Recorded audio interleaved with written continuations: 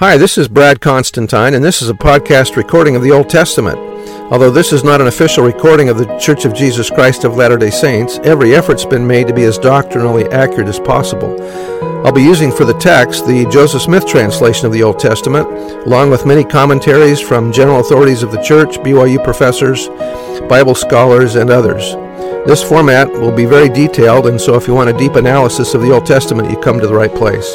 Thanks for your attendance. Hi, and welcome back to the Old Testament podcast. This will be Deuteronomy chapter 3. Then we turned and went up the way to Bashan, and Og the king of Bashan came out against us, he and all his people, to battle at Edrei. And the Lord said unto me, Fear him not, for I will deliver him and all his people and his land into thy hand, and thou shalt do unto him as thou didst unto Sihon the king of the Amorites, which dwelt at Heshbon. So the Lord our God delivered into our hands Og also, the king of Bashan, and all his people, and we smote him until none was left to him remaining. And we took all the cities at that time. There was not a city which we took not from them, 80 cities, all the region of Argob, the kingdom of Og in Bashan. All these cities were fenced with high walls, gates, and bars, beside unwalled towns, a great many. And we utterly destroyed them, as we did unto Sihon the king of Heshbon, utterly destroying the men, women, and children of every city.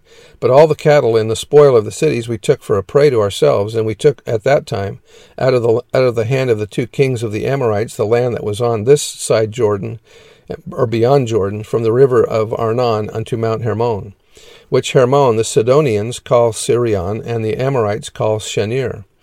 All the cities of the plain, and all Gilead, and all Bashan, unto Salcah, and Edrei, cities of the kingdom of Og in Bashan. For only Og, king of Bashan, remained of the remnant of giants.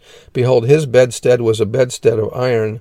Is it not in Rabbath of the children of Ammon? 9 cubits was the length thereof, and 4 cubits the breadth of it, after the cubit of a man, or common cubit, about 45 centimeters.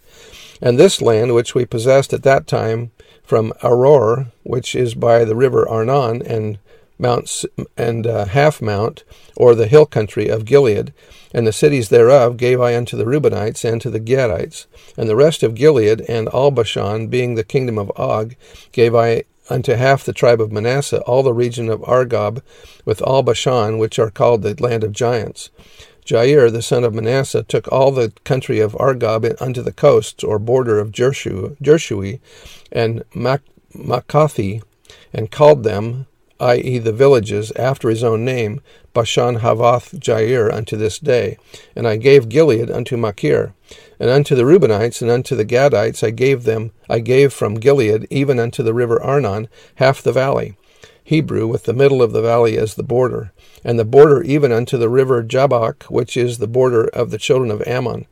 The plain, Hebrew, Arabah, also Jordan, Hebrew, with the Jordan as the border, and the coast thereof, from Chinnereth even unto the sea of the plain, even the sea salt, under Ashdoth, Pisgah, eastward. I hope those of you that know Hebrew don't criticize me too much for not pronouncing all these names right. I have no clue on how these are done. Anyway, sorry. And I commanded you at that time, saying, The Lord your God hath given you this land to possess it. Ye shall pass over armed before your brethren, the children of Israel, all that are meet for the war. In other words, Hebrew, all the men of valor.